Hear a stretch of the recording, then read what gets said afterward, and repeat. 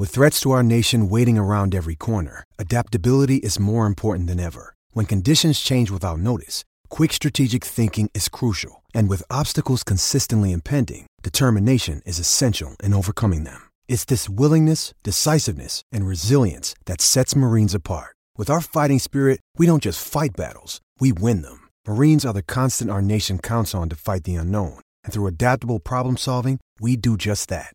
Learn more at marines.com. Are you ready to go offside? Because it's time for Offside Hockey Talk with your host, James Roberts, and myself, Doug Ireland. Ladies and gentlemen, hot off the Juniors Fever episode last year, we are having our second dose, again with Mark Seidel, again with Doug J. Ireland, the voice of the OJ, and we are going to kick it off talking a little bit about the Leafs, but let's introduce everyone here. Mark, how you doing tonight? I'm good, guys. How are you doing? Well, I'm not doing too bad. And Doug, how are you doing, buddy? Fresh off another busy weekend, I'm sure. Yeah, it's been a busy couple days. Just 2 games Friday, Sunday with the Patriots, and off working with my provincial women's hockey league team on Saturday in Brampton, the Brampton Canadettes. So it's been a busy couple days, but I'm excited for this week. It's great that we're going to get to sit down and talk with Mark Seidel, because I got a quick little announcement to make. For anybody who's not aware, I'm going to be Tuesday evening. I'll be working the GTHL Top Prospect game. So some of the best, not quite junior yet, but some of the best prospects under 16, from the Greater Toronto Hockey League are going to be playing Tuesday night at the Scotiabank Pond. Highly recommend you check it out. It may actually be sold out already. It was by this time last year. And then on Wednesday and Thursday, and this is particularly relevant to what we're going to be talking about tonight, I'm actually going to be doing the EPA announcing for the Hockey Canada World Junior Camp. So I'm really excited about that. It's one of the biggest things I've ever worked for in my career, and like I said, it just fits in perfectly with what we're going to talk to Mark about tonight. Well, we're going to look forward to hearing all of that, Doug, for next week, of course. And also, if you're in the areas, you need to get in and check out Doug. This guy is one of the best in the junior hockey world, and he is up and coming. So be sure to check out Doug announcing all of Canada's players and all of the GTHL top prospects. But before we jump into the junior stuff, guys, we are a Leaf-centric podcast, so let's pay the bills and talk a little bit about the Leafs. So, Doug, since we last talked, we were talking last week during the Philadelphia Flyers game. I'll get Mark's take on these as well. That game, at the point in time when we're done recording, it was only, I believe, a 3-1 lead for the Philadelphia Flyers. And then in the last couple of minutes, we all know what happened. It unraveled. Before that point, I want to get both your guys' thoughts on this. I thought the Maple Leafs played a pretty good game, but then all of a sudden, for whatever reason, the wheels fell off, and what happened was unacceptable. But I want to know what you guys think of that game in a nutshell. I'll let you go first there, Mark. Well, I think I don't disagree with you at all. I thought the Leafs played pretty well, to be honest with you. And as you said, that last kind of 6 minutes was, I think, disappointing for Leaf fans. But you know what? It's 1 of 82, and it's certainly not acceptable the way they hung Freddie Anderson out to dry a little bit. But at the end of the day, whether you lose 3-1 or 6-1 is still a loss. So, I thought they played pretty well for most of that game, and could have won that game or at least gotten a point out of it, and then kind of fell apart at the end. But I certainly thought it was the continuing trend of them playing better as they go forward here. What about you, Doug? I mean, I for the most part, I'm going to agree. It bothers me that one trend that's also continuing is them continuing to not play full 60 minutes of hockey. I feel like we saw a little bit more of that on Saturday night. Saturday, I felt it was more of a line-to-line kind of inconsistency, whereas that game against that 6-1 game, there was just guys that just stopped playing, and it wasn't like 1 or 2, it was almost all of them, and you can't do that at a professional level.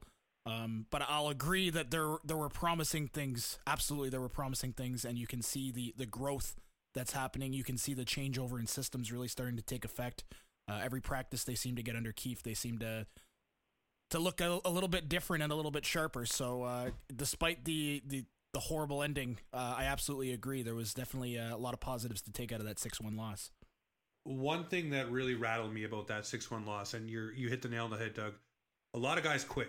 The body language, and that was a problem under Babcock too, the body language when they went down, when they felt like it was an insurmountable thing they couldn't come back from, they instantly just seemed completely dejected. and don't care or didn't want to play. And you could see the giveaways. I mean, even the James Van Riemsdyk goal right at the end. I mean, there was just nothing there. But what really impressed me about the fact is after the game, the maturity shown by Austin Matthews to call himself out, the maturity and growth of the squad that would have just, said, oh, there's the next game, or we look past this and we'll move forward. That was the old mantra. These guys grabbed the bull by the horn, said, you know what, we're the ones who quit. We're the ones who didn't play. And what Freddie Anderson did, saying he wanted to jump in the net the next night against the Avalanche and play again, which he played lights out, in my opinion, the Avalanche game. We'll get into that in a sec.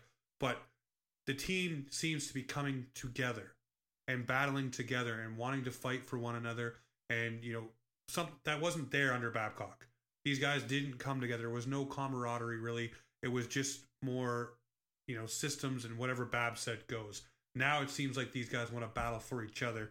And I want to take a moment and just think and hear what you guys have to think about that. Well, guys, this is going to sound odd, but I honestly think the most important game of the year for the Leafs was the blowout in Pittsburgh when they got blown out by Pittsburgh. I really believe that. I think it allowed management to get a chance to replace Babcock, which I think, a lot of the players certainly wanted.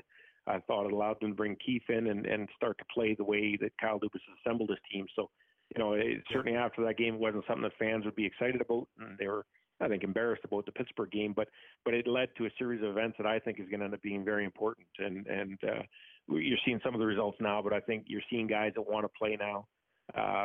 You never want to say guys quit on Babcock, but there was a lot of guys that didn't come to the rink enjoying themselves. And I think that's changed a little bit. Not to say that there aren't going to be hard days under Keefe. And I think Kyle said it right. There's going to be some bumps in the road. And you've seen a few of those already. But, I've watched this guy back in Pembroke. I watched the guy in the Sioux. I've watched him with the Marlies. And he does special things with players. And I fully expect he'll do that with the Leafs. And I think, that day when they got blown up by Pittsburgh, it started this chain of events that's going to turn out really well for them. I'm going to echo what you said. The way we lost against Pittsburgh is such a contrast. Like everybody that was upset about the Flyers lost, go back and watch the highlights from the Penguins game, and you'll just and going back to what James said as well, the body language is just completely different. The Leafs came out ready to play against the Flyers. They just didn't finish. Whereas versus the Penguins, they were just, like you said, there was guys that obviously didn't want to come to the rink. They didn't want to be there, and the contrast between those two should be really encouraging for how the rest of this season should go. Well, that bleeds perfectly into the Colorado Avalanche game. I mean, Nazem Kadri comes back. You have, the video. He wants to get a goal. He wants to win. But again, you look at this game, and it's 1-1. And the hugest blunder that was the problem was Jason Spezza trying to do too much. Now, Doug, I'm well documented saying that Jason Spezza, I didn't think had a place on this team under Babcock. I've walked that back last week and said under Keefe, it seems like he does, and the points he's putting up and the things he's able to do. But that play right there is definitely a play where you need to get out of the way, and you need to let Morgan Riley at least handle that puck or do something, because that led directly to the leading goal, and then eventually it was a game winner. So I'm wondering for the Colorado Avalanche game, again, another solid game by the Leafs. Freddie held them in there, made some big saves, but it looked like the systems and everything were coming to fruition yet again. So, Doug, I'll get you to start this time. What did you feel about that Colorado game? I didn't like the amount of focus that there seemed to be purely on Nazem Kadri. Like the Colorado Avalanche are a really good hockey team, like straight up. They're balanced more than anything. I wouldn't say that they have their one or two standout players, but if you were to line their roster up with the Leafs, what you'll notice is their back end is just much. I feel like it's much more stronger and there's much more experience than we have. And that game, I feel like that's you could see that the way that game went, the way they followed up checks, the fact that they had high skill guys and gritty, grindy guys like Kadri. It's not like Kadri was the only guy out there that was bashing and crashing from Colorado. And I just feel like they're a much more well-rounded, much more balanced team. I wasn't too upset with how the Colorado game. If there's a right way to lose a hockey game, that's pretty close to the way that should be, in my opinion. Yeah, I think, guys. Your thoughts there, Mark?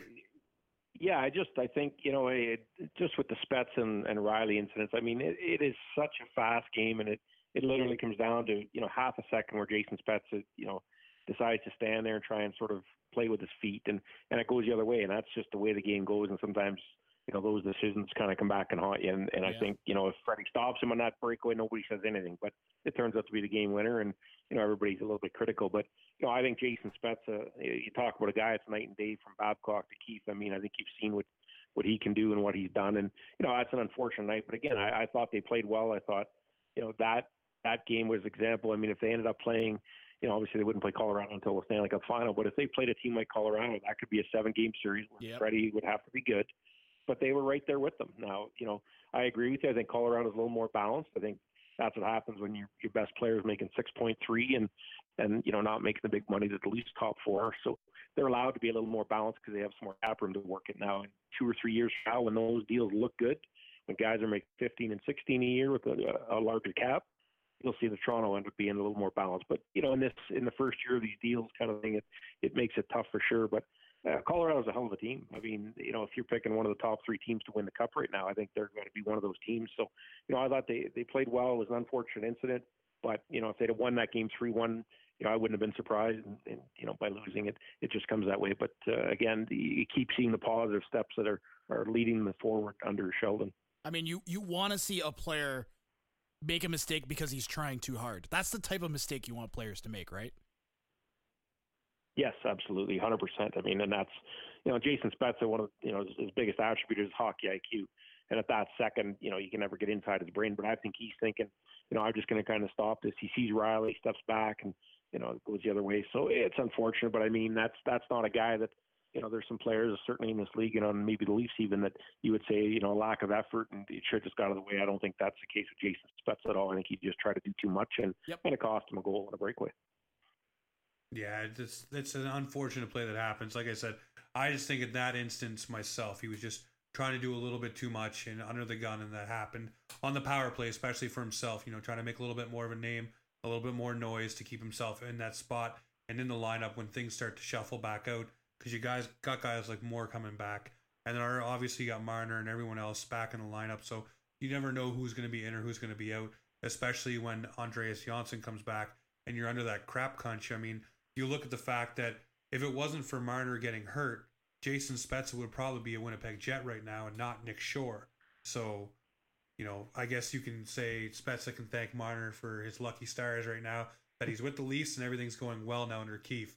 But just to talk about Colorado for one quick second, they are a team right now, guys, that are going to be really challenged in the next little bit. If you look at their injuries, you got Johnson down, Wilson down, Kadri is now out, Cale Makar, and their starting goaltender in Philip Grubauer. So this is a team now that's going to have to lean on their depth a little bit, and we'll see what they're really made of. But they're big guys up front, as you mentioned, Mark, taking less money, and they're all back together for a little bit of a run.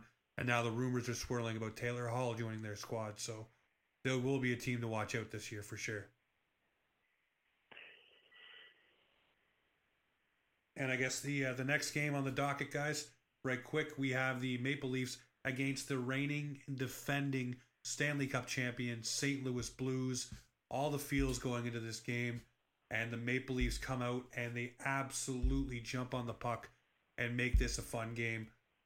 Let's go, Mark. What do you think of this game? Were you excited when the Leafs jumped out, or were you just thinking, oh my God, are they going to blow this? Well, boys, I hate to tell you, this is a guest on your show, but I was in northern Quebec watching Alexis Lafreniere light up the Rouyn-Noranda Huskies. So I didn't see the game. Now, I talked to a couple before I came on tonight. I called today to a couple pro scouts that were at the game, and they told me that it was kind of the way the Leafs want to play. Certainly in that first period, they said they were playing possession hockey and making things happen, and their offensive creativity was coming forward. And I think when you walk into St. Louis against that team, you saw what they did last year in the playoffs. The biggest criticism on the Leafs and of Kyle Dubas has been, you're not physical enough, you're not big enough, you're not tough enough, you're going to get pushed around by St. Louis and Boston and those teams. And I think that was an example of that game. And I saw the highlights of the Leafs being able to do what Kyle's asked for and challenge with speed, challenge with puck possession, and not have to get into fights with them, but certainly skate and play the game properly the way they want to. And I think as a result, that it's arguably one of the best games of the year, I think. Oh yeah. What do you think, Doug? Yeah, what do you got with this one? I'll echo that. That's again, we're just going back to the way the Leafs are or even winning games. We're talking about, the right way to lose a game. That's the right way to win a hockey game. There's as much as I mentioned earlier, some of the inconsistent effort from some of the lines, other lines stepping up. The Marner Tavares Hyman line, like they looked like they hadn't even lost a step since they were together last season. It was really nice to see that reunited. And then what I really liked from Sheldon Keefe was him kind of throwing those guys around the lineup. Like he was taking the guys that were having success, that were having like games that weren't frustrating, for lack of a better phrase. It was taking the guys that weren't getting frustrated and moving them into the lines that kind of were, and trying to get the other lines working. And I really like that. I think we saw Tavares on like 3 different sets of lines that game. And I the same thing with Hyman, was playing with like 2 or 3 other sets of players throughout the game. And I wouldn't call it line juggling so much as just slotting those guys in that were having success and moving them around. And I like to see that. It wasn't the type of line juggling that we saw from Babcock. It seemed to be a bit more less throwing a whole bunch of paint at the wall and seeing what sticks, and more of a balanced decision on how to make certain lines work, how to get certain players working, and try to spread some of the wealth, so to speak. Well, and I think, guys, one thing that I know from Sheldon Keefe, from watching for so many years, is he's got an innate ability, and I would say, as heralded a coach as Mike Babcock is, and some of the other big-time coaches, he's got an innate ability to feel when players are going. And he rides them when he does. If he feels the guy's not going, he doesn't embarrass them, but he tries to work him in some other way. But he really has, back to the Pembroke days and certainly in the Sioux with the Greyhounds, if he gets a feeling that a guy's going, or should, double shift or play with another set, a couple wingers to try and get something else going, he really has a good feel for that, and has a lot of success. I think at the Marlies he did that. You saw the year they won the Calder Cup, he was very, and everybody wants to say he's juggling lines, but I think what he's trying to do is find combinations and made combinations work that it accentuated the guy's strengths. So that's one thing I think as Leafs fans you can watch and certainly appreciate. I agree entirely that Mike Babcock throw everything at the wall and see if something works here. With Keith, there's more of a method to the madness. Yeah. There's more analytics involved in how he's doing it and why he's doing it, but he really has that feel for players, and I think is really, really good at that. It's really good when you can see a coach that had that type of method at lower levels, because he did the same thing with the Marlies, right? And the fact that he was just able to carry right on doing that with the Toronto Maple Leafs, he hasn't lost a step at all. That's a really good sign. That's like, that's what, when a coach comes into the NHL, that's the type of stuff you look for and you want to see, because that's really going to determine his success long term in the NHL. So I'm enthusiastic for even more Sheldon Keefe. Every game that he gets a couple more practices in and gets to know this team better and better, I think it's just, we're going to see more and more and more of that. What I like about this fact of Sheldon Keefe coming from the Marlies and coming up, I've said this to you, Doug, many times, and Mark, you probably have heard this too. The fingerprints of Sheldon Keefe and Kyle Dubas are all over the Maple Leafs and all over the Marlies, but Keefe has had a lot of these guys on the Marlies already, so he knows how to push their buttons. He knows what gets them going. He knows when guys are feeling it and when they're not, like you were saying, Doug. But he also has players, as every coach does, that he likes. And one guy he really likes is Pierre Engvall, and I've been very excited about this guy. They call him Daddy Longneck, I guess is his nickname. But if you watch that guy, and the pass to Hyman on the shorthanded goal is wicked. He's awesome on the penalty kill. He's a bit of a bigger guy. Hopefully he learns how to use that body. But Sheldon Keefe knows a lot of these guys inside and out, and he knows how to get them going, which should get the guys who are already a part of this squad excited, because they then know what to expect and how to get it rolling. And if you look at the special teams for these both under Keefe, the penalty kill is now shot up and the power play is now clicking at a good rate. So if you start looking at those are positives that you can extrapolate and say, okay, over a bigger sample size, these are things that are going to help the Maple Leafs win games, and it's all underneath his systems. And it finally looks like, Hackstall and Mr. McFarland are getting the chance to actually run their penalty kill and their power play without someone over top of them saying, no, this is the way it's going to be. It seems like everybody's working as a cohesive unit and everything's starting to flow. And there's more fluidity for the Maple Leafs, which is exciting, like Doug said. Well, and I think, guys, not to keep harping on the Babcock thing, I listened to your guys' podcast when you talked about when he was let go, but I think in this game, you see it over the years. Things are very cyclical, and you go from a hard-ass coach to a player's coach. But this is really that extreme, probably as extreme as I've ever seen. I mean, you see a guy like Mike Babcock, who it's no secret. I mean, he's a hard guy to play for, and certainly had some deficiencies as a person, I think. To Sheldon Keefe, who all those guys want to play for. I mean, just you think of the Shore thing playing in Colorado that game when he scored.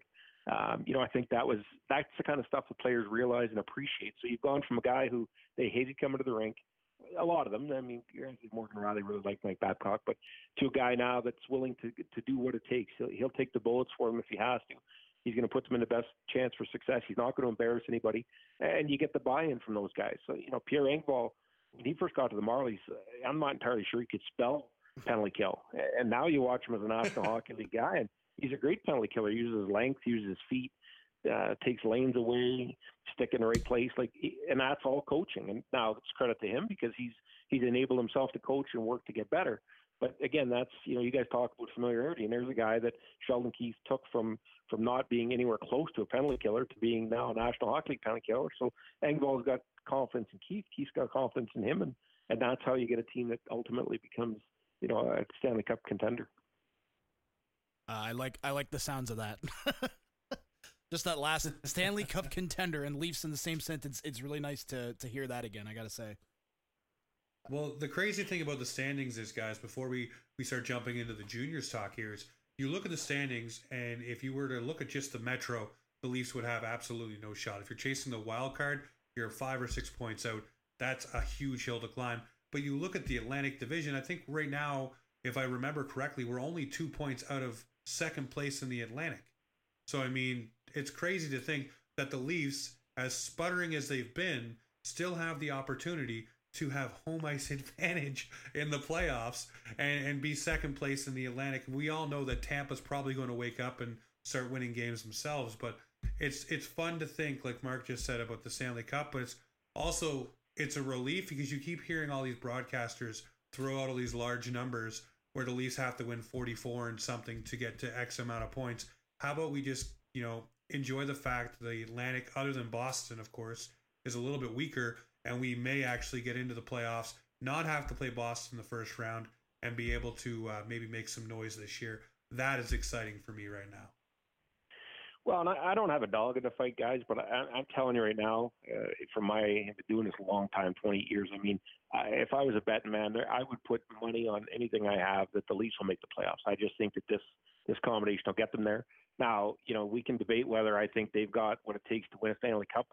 I still believe it's hard to win 4 rounds the way they want to play, but people talk about they've got to win their next so many games to get to 100 points. And I think it's early. I mean, you saw St. Louis, and not that anybody wants to use the St. Louis model, but they were dead last in the league in January last year, and Craig Berube turned them around. And I honestly think Sheldon will have the same kind of effect on the Leafs. And so I think making the playoffs, they've got a lot of work to do, certainly, but it's not something, if I was a Leafs fan, I'd lay up at night thinking, are we going to make the playoffs? I don't think there's any doubt they'll make the playoffs, and now the success they'll have there, that'll be a different story. But, I think all this talk, and certainly the mainstream media talking about, they got to win all these games, they have to win. Every time they lose, oh my God, they've dropped another point behind.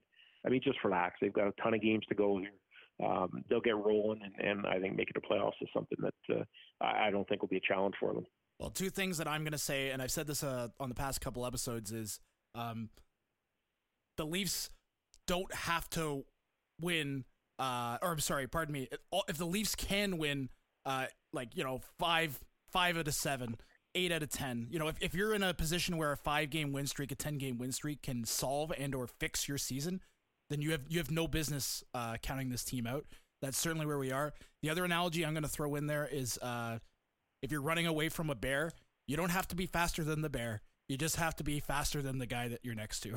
And I feel like that's where the Leafs are right now. I feel like we have a good shot of outplacing the Canadians and the Sabres for sure in the standings, possibly Florida as well. I feel like those are all teams that we can outplay over a stretch of 30, 40 games, whoever there are. What are we at? 31 games. So about 40, something like that. 50 games, I think, 51 games, whatever it is. We can outplay those teams in that stretch. That's all we really have to do. Like, you're talking, I think the Panthers have 35 points and then we're at 32 if I'm recalling correctly. So you're talking about a 3-point gap between us and the team in second place in our division. There's nothing to be worried about here. Not as of yet. I think there's a lot of hockey left, like you said. And I don't know why you chose a bear. Come on now, the Boston Bruins, our big bag nemesis. You had to choose a bear of all animals? Come on.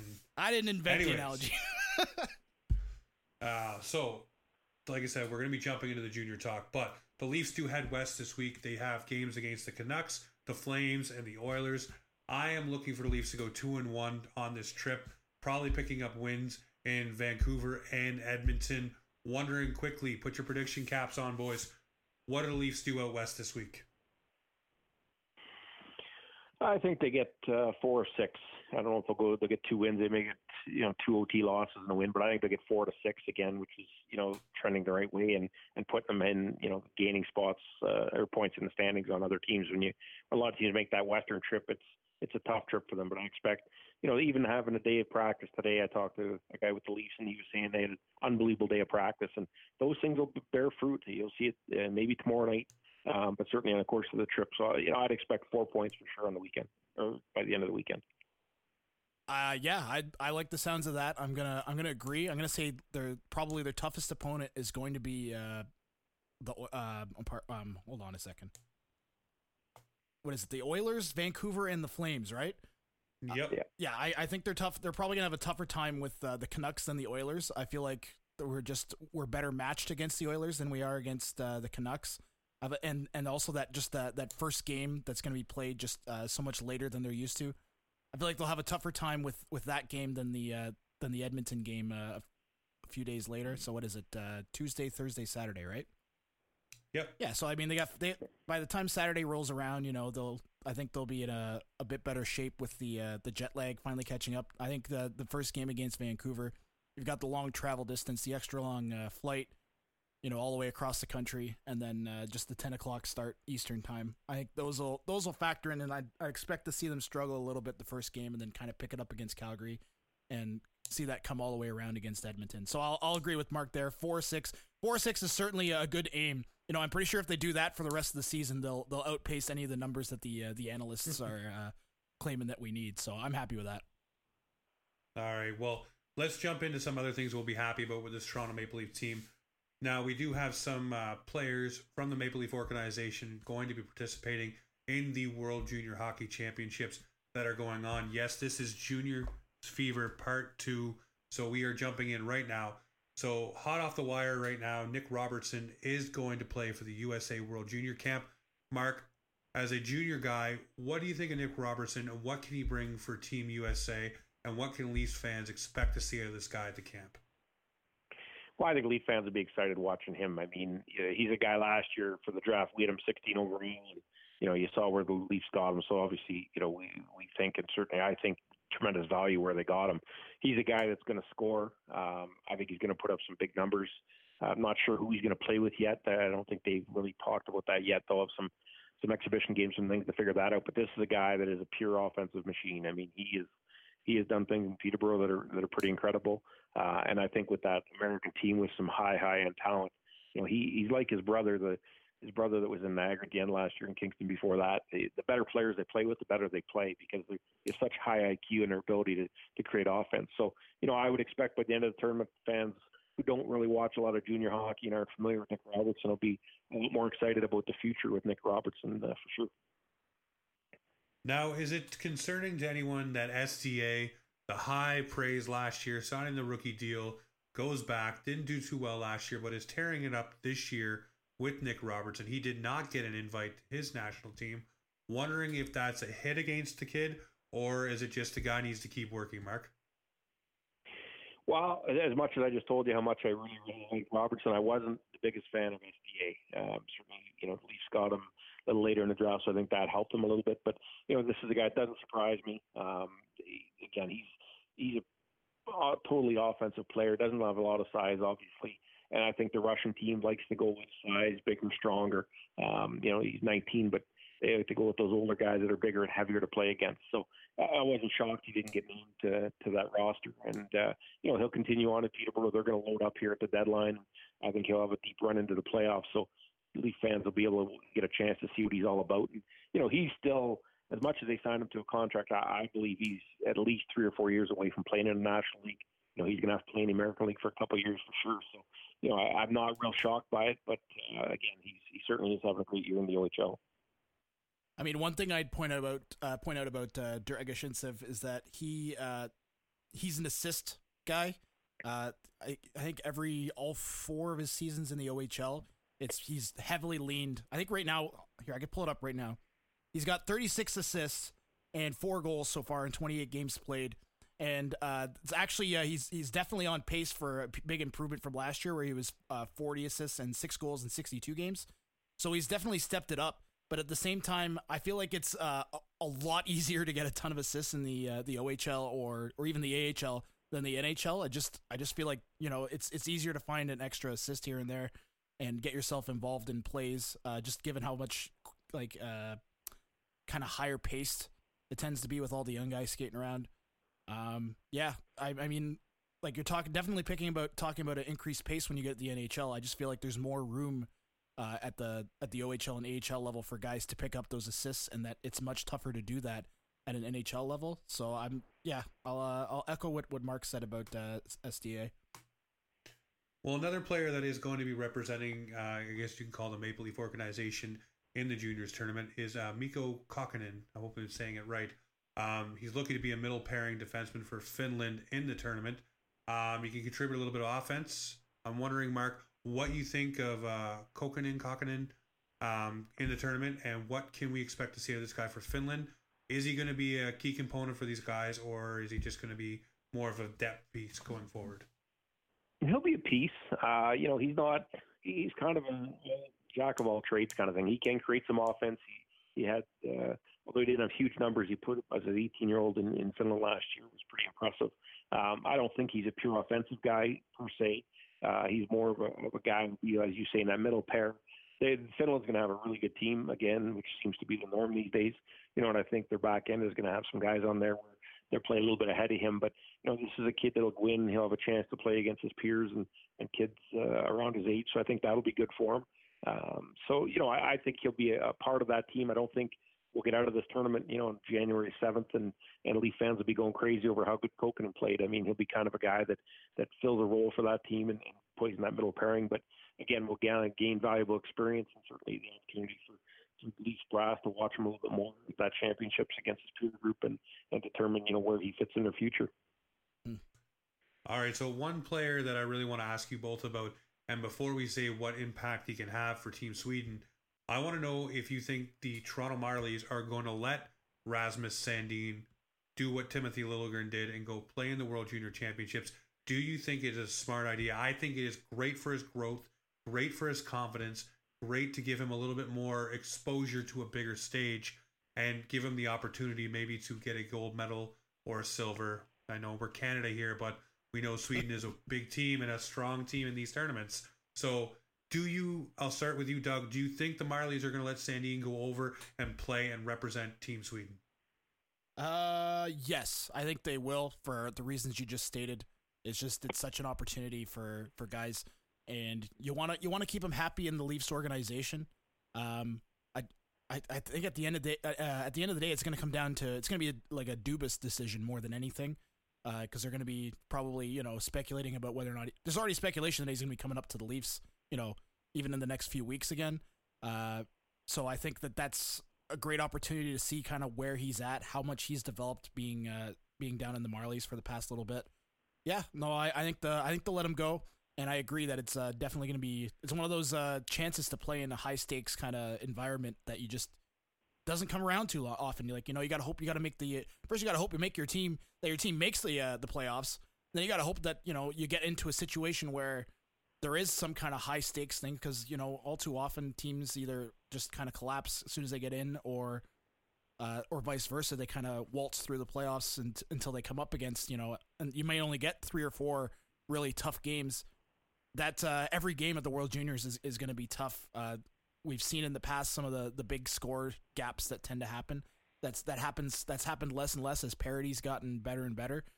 But the flip side of that is that you're going to potentially come up against a team that's much, much better than you, or you're going to be evenly matched. And in either of those cases, that's tough hockey. That's provides a really good learning experience in either case. So yeah, I think they'll let him go.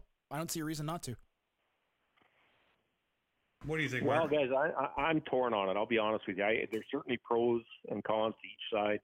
Certainly letting him go down. He's going to let him dominate, play at that level. I'm going to take the opposite view. I don't think they're going to let him go to play for Team Sweden. I just think there's a couple factors. One, and it was just mentioned about the fact that he may be getting called up. So if you release him to play for Sweden, he's basically 3 weeks where he's out of he won't be called up at all. He's in the Czech Republic. That's the second factor. I think, if this was in North America, it's a little different story. The travel to Czech Republic and back. And I think at the end of the day, the Leafs are grooming him obviously to be a big part of their back end. And I think they're going to think the opportunity to play for a new coach with the Marlies and play that, I think they're going to play 4 or 5 games at least while the junior championships are going on. I just have a feeling they're going to say, you know what, he's been there, he's done that. What's he going to do? Go and prove, as a 19-year-old, he showed in the NHL at times this year that, he's a very, very good defenseman. Now, from a junior guy standpoint and then, the World Junior Championships, I'd like to see them let him go. But if they don't, I can certainly see the reasons why, and I think those are some of them. And if a defenseman goes down right now for them, it's probably Sandy getting a call-up. And, I think him and Liljegren have been unbelievable together with the Marlies. So, I think they'll continue on with that. And just the fact that it's 3 weeks where he's completely out of the contest if they want to bring him up. So I'm going to say that don't let him go, but I certainly hope they do, sort of hedging my bets on it. But I'd like to see it. But I could see Dubas and the administration saying, no, we're going to keep him with the Marlies and let him continue to develop there. Well, I agree to an extent where it's a battle. You don't want to let someone that you might be able to use this year, but if you can let him grow, and we know Dubas is all about growth, and Dubas is like this guy from the Sioux through the Marlies and now to the NHL whenever he gets there again, which I think, yes, he will be back up. Doug, I'll walk back yet another thing I said about a player. It seems to be happening weekly now. I do think this guy will go to the junior championship. I do think he will play on that stage and he will grow from it. So I don't know. We'll have to wait and see, Mark, but I really hope he does get that opportunity. If it's nothing more than, like Doug said, to keep him happy, keep him interested, and keeping him getting more opportunities. So we shall see. But now it is the piece du jour. Team Canada, the selection camp is on. They're going to be having games. Doug, obviously, you've announced that you are going to be calling some of those games. So I'm wondering, right off the hop, we'll get into Mark here, and Doug, I'll let you echo afterwards. What is your expectation for this squad? What do you feel about their schedule, and how do you think the Brain Trust is going to form this team once it's all said and done? Well, I think their schedule is tough. I think they've got a very tough division. So I think that Boxing Day game against the Americans, arguably might be 2 best teams in this tournament playing each other on opening day, which is strange. Usually it's usually New Year's Eve day, and the teams have had a chance to play, other games against weaker competition to get ready for it. So it'll be interesting to see how that goes. Now, I don't think anybody's worried about missing the medal around here. So, we'll see how that goes. But I think the overriding thought with me, guys, is because the Hunter brothers are running this show, Mark and Dale, I really think you're going to see a heavily slanted OHL group. They like to go guys that they know. They certainly know the OHL a lot better than they know the West and the East, obviously, just by virtue of being in London. And, I expect they're going to be a skilled team. They're going to be a fast team. Their back end will be not spectacular. I think Ty Smith will open some eyes certainly for them and create some offense and do some things. But, I think there'll be a steady back end that makes a good first pass and gets out of their own. And it'll come down to Olivier Rodrigue, how well he can play. He's going to be the starter. I don't think there's any doubt about that. But so I expect to see a fast, skilled team and, a defense that isn't flashy but effective. And if Rodrigue can play the way he's been playing, I think, they've got a very, very good chance of winning the gold medal.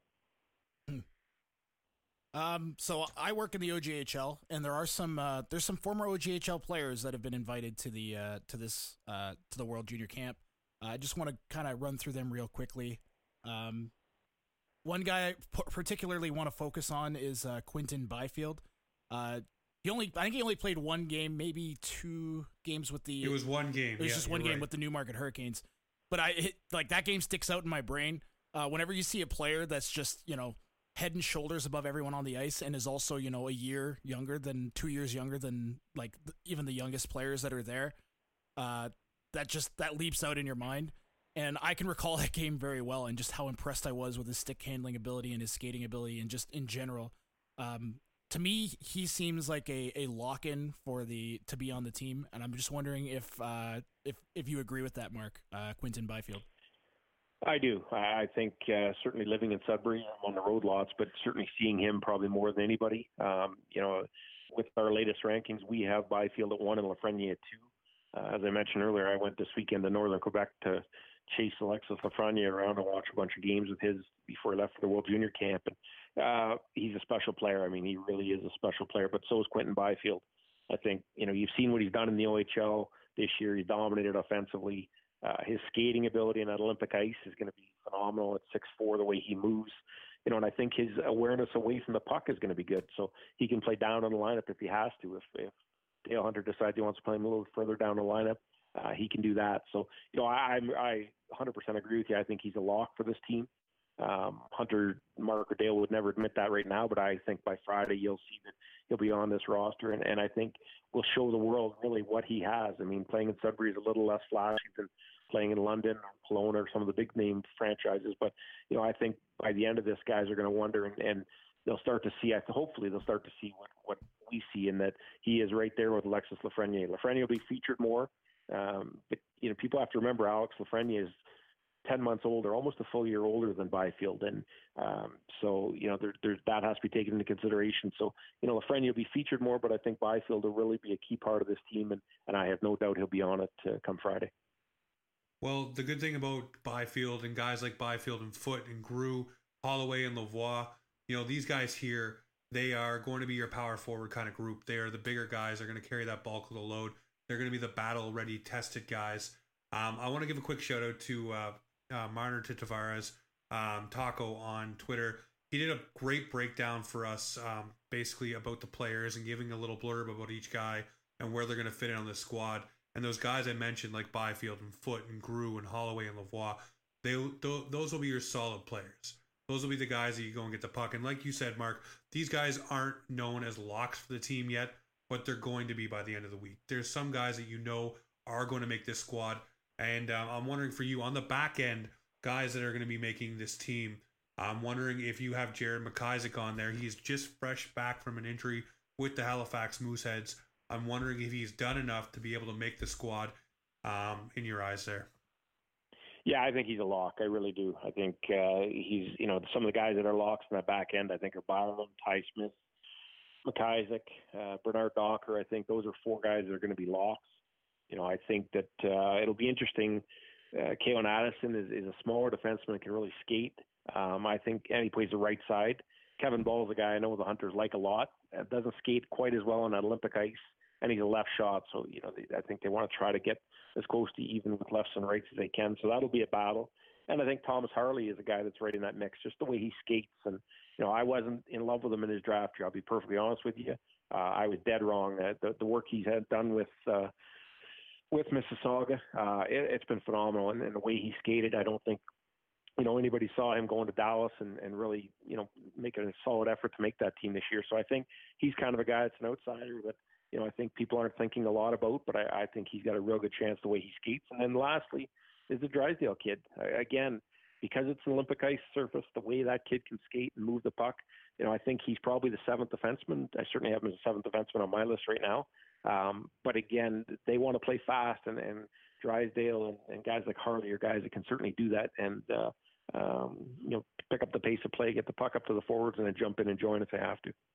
Well, Drysdale is definitely a guy that likes to shoot, so he's going to be a guy, like you said, to pick up that offensive pace for sure. And I'm just going to point out, because, you know, I'm heavily biased here, another kid that played a game in the OJHL. I want to mention one more OJHL player that's going to be there, and that's goaltender Hunter Jones.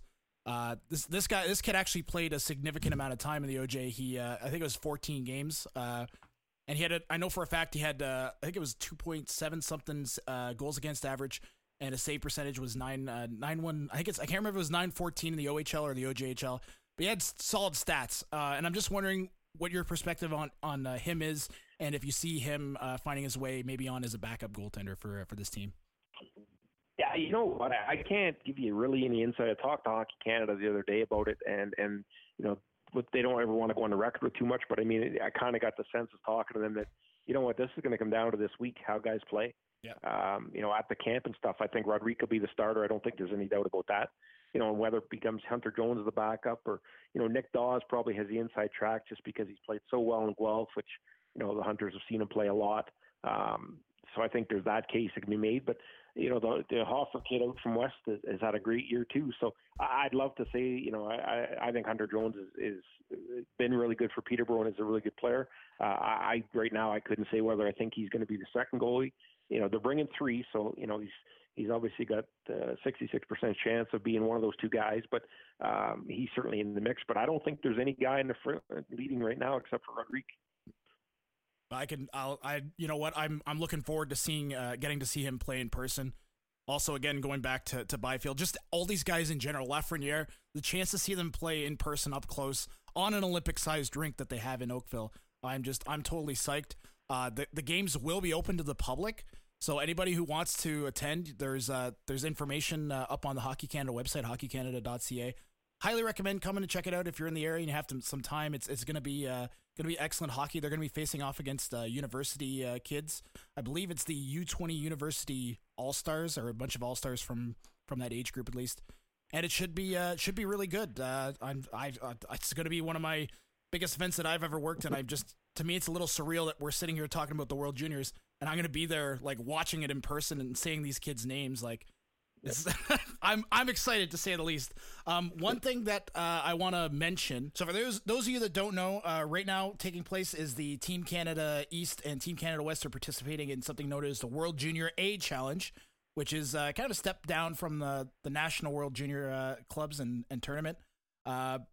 But there's a whole bunch of players there from the OJHL, including a guy named Ryan Teverberg, and I've been chomping at the bit wanting to ask what your thoughts are on Teverberg, Mark.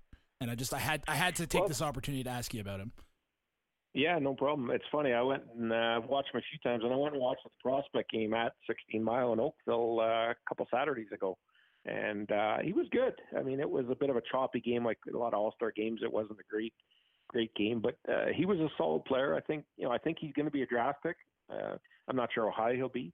You know, I thought the Alexander kid from St. Mike's played really well in that game. I thought he was probably the best player in that game. So, but, you know, the Teverberg kid is certainly a guy that NHL teams, I mean, there was probably 20, 25 teams at that All-Star game in Oakville that night. So there's lots of interest from around the NHL. And, you know, I think he's a draft, and we'll see as the season goes on how he develops, you know, whether he jumps up the draft list or not. Yeah, I'm surprised you didn't come say hi to me, Mark. Should I be offended? Not at all. I got the work boots on when I go to those guys. I got the work boots on. Yeah, for sure. That one thing I'll say is that prospect game was there were probably more scouts at that prospect game than there were at the actual All-Star game, which I thought was kind of interesting. I guess it makes sense just because the younger age and the opportunity to get a look at some of these guys before they're kind of locked into OJHL stuff. And but yeah. So, yeah, I'm just glad to have gotten your chance. I think James has another question he wants to ask you about the actual national junior squad. Sure. Well, the other question I had, Mark, before we jump into, I guess, how far the squad will go and what's going to happen overall, is a player that's not on the list, not on the team, but is affiliated with one of the coaches and the brain trust of this squad, and that is Ryan Merkley, a guy that was traded for, obviously, high offense, but really doesn't have a whole lot of mind for his own defensive end.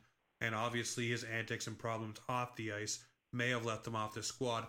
I'm wondering what you're hearing of why Ryan Merkley wasn't invited, and also, is it the reasons that I'm touching on, or is there a bigger issue with this player that we don't know about and we're not aware of? Well, I think Ryan Merkley's biggest problem throughout his career has been Ryan Merkley. You know, I'll be honest, there was a lot of talk around the league and, you know, around National League teams as to whether the Hunters would bring him. Obviously, he's playing in London for them.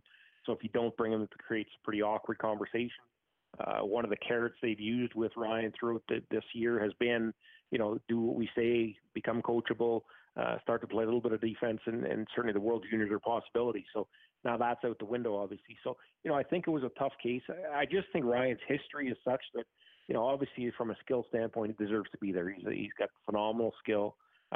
creates offense where there is none, and really does a great job of that. But I think Ryan's had some unfortunate experiences with Hockey Canada over the years, and I think when you're going to the Czech Republic, I think what it probably came down to was Hockey Canada and the Hunters just not being sure that something doesn't happen in the Czech Republic, whereas he decides to go off and do his own thing in terms of on the ice and not follow the structure. Whether there's any issues with teammates, that kind of stuff. So, I think it was a real tough decision for the Hunters. I think, I was shocked. I thought they would bring him. I mean, even if they end up not bringing him to Czech Republic, I thought they would bring him to the main camp and kind of let him go there and see. But you know what? Good for them. I mean, they've kind of put their country ahead of their team, which I think a lot of people question whether those guys would do that. So I think it was a tough choice for them, and from a skill standpoint, for sure. But I just think Ryan's history, with the teams he's been on and the incidents in Guelph and the incidents in Peterborough and stuff like that are such that it's made it tough to trust that he's going to be able to buy into that team structure, that team concept in a short tournament in the Czech Republic. So I think at the end of the day, the Hunters did what they thought was best, and it's unfortunate for Ryan, and hopefully he uses a learning experience. But he has nobody really to blame but himself. Definitely, Doug. What do you think about Ryan Merkley? Well, this is I'd be remiss if I didn't mention that this is another kid that's got OJHL experience. But yeah, the last thing you want on a team that's going to be as short-lived as like a World Junior squad is any kind of off-ice difficulties and just kind of chemistry difficulties. You don't want any of that. That's just stuff you don't want in and around your hockey team. So I don't want to say anything other than that. I'm excited to see all the players coming up this week, and he's one of them. And he certainly has the skills and tools available that he's a potential member of this squad. I'll say that much. And yeah, I don't want to speak too much more about just that kind of stuff. Like I said, you want to avoid any kind of like if you have any kind of off ice issue, any kind of attitude issue, that's just you don't want that. So yeah, that's what I'll leave it at that.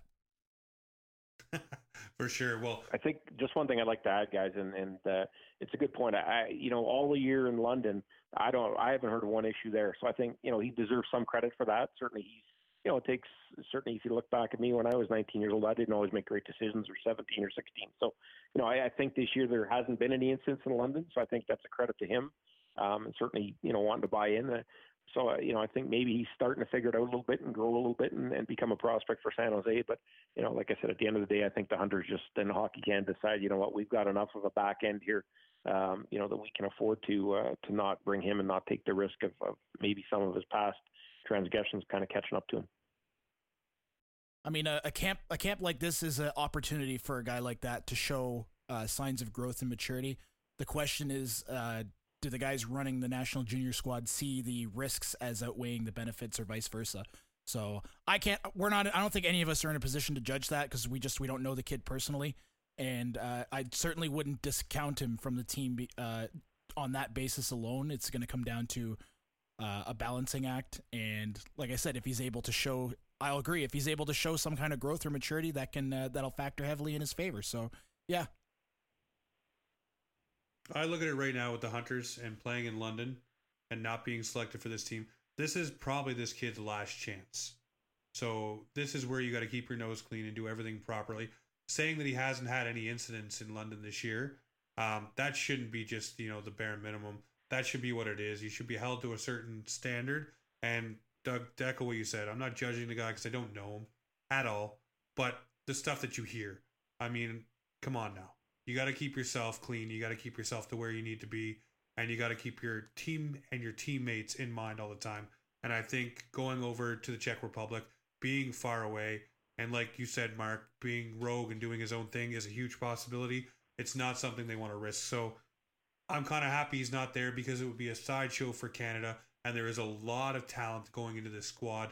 So I'm going to ask the question point blank to you and Mark. Is this team going to go as far as Nico Dawes is going to take them? Because I think he's going to be the starting goaltender for this team. I'm wondering if it's going to be the strength of goaltending, or is it going to be the defense, or are we going to be heavily offensive? I think it's going to be on the strength of the goaltender. Well, I'm going to disagree with you. I think Oliver Rodrigue will be the starter, and I think, it will depend a lot on how he plays and how they play defensively. I think this tournament is not like it used to be 15 years ago. There are a lot of competitive countries, obviously Russia, the Americans, the Swedes, the Finns. So, it's not like Canada can go into these tournaments anymore and be the heavy favorite. You just can't do it. Certainly if they had gotten some of those kids from the National League, the Hayden and Dobson and Doc, then I think, that changes things. But I think they're going to get Veleno. I think that's going to be, I don't think that's a problem. I think they'll have him. I think he'll center that first line. But, I think you're right. I think it'll come down to the goaltending, which it generally does for tournaments overseas. It's a tough go over there. You got a whole bunch of factors. A lot of these teams don't go through when they're in North America. So it'll be tough. Are they going to win the gold? You know what? I'm going to probably say no. I'm not even sure the last time Canada won gold over in Europe. It's been a long time. I think losing those 3 NHL guys makes a big difference to them, but they will certainly be competitive. They'll be in the medal round, and it'll come down to, like you say, goaltending performance in the semis and potentially in the finals. One thing I'll say is the only thing more unpredictable than a bunch of junior age hockey players is basically an all-star team made up of a bunch of junior A hockey players. So I don't know what's going to happen. I'm excited, and it's always fun watching them, and I think that we certainly have the players available to us to make a decent run at the tournament. So that's all you can really ask for. And Mark, I'm going to take you up on a bet there for the goaltenders. Okay. We'll bet lunch. How's that? I'll take you out to lunch. Not a problem. I'm usually out to lunch myself anyway, so it's not hard to take somebody there. The only other thing I was going to say, guys, is there's 2 names that you have to remember in this tournament, which I think are going to play a big part, and that's the Askarov kid, the Russian goaltender, who we've got 3 on our list overall, behind Byfield and Lafreniere. I think this kid is the real deal. I really do, and I think Spencer Knight for the Americans. You talk about in these tournaments where goaltenders can steal games, and when you get into the medal round, can really do things. We saw what Askarov did last year in the under-18s. So I think those are 2 goalies that are clearly the best 2 goalies in this tournament, and I think they're going to be troublesome for whoever has to play them in the medal round. And don't be surprised if they become big factors as we get in near the semis and the finals. Yeah, I think Spencer Knight's going to be a huge thing for the Florida Panthers going forward. I do believe they're the team that drafted him, so. I know you have, Bobrovsky there, I think it is. But yes, I do agree with Spencer Knight. He's a blue chipper for sure. I don't know much about the Russian gentleman you're speaking of, but I will take your consensus for the number 3. Doug, do you have anything to add, my friend? I'll just throw out the stats on Spencer Knight for those who don't know. He's got a .94 save percentage and a goals against average of 1.73 in the NCAA this year with Boston College. Those are some ridiculous numbers, and I think they're worth mentioning. Well, Mark, we definitely want to have you back on when the tournament is a little bit getting closer to the gold medal rounds. But I always want to say thank you very much for taking the time. I know you're super busy, but this is awesome to talk World Juniors, Juniors Fever Part 2, and talk a little bit of Maple Leafs as well. So thank you so much for lending your time to us tonight.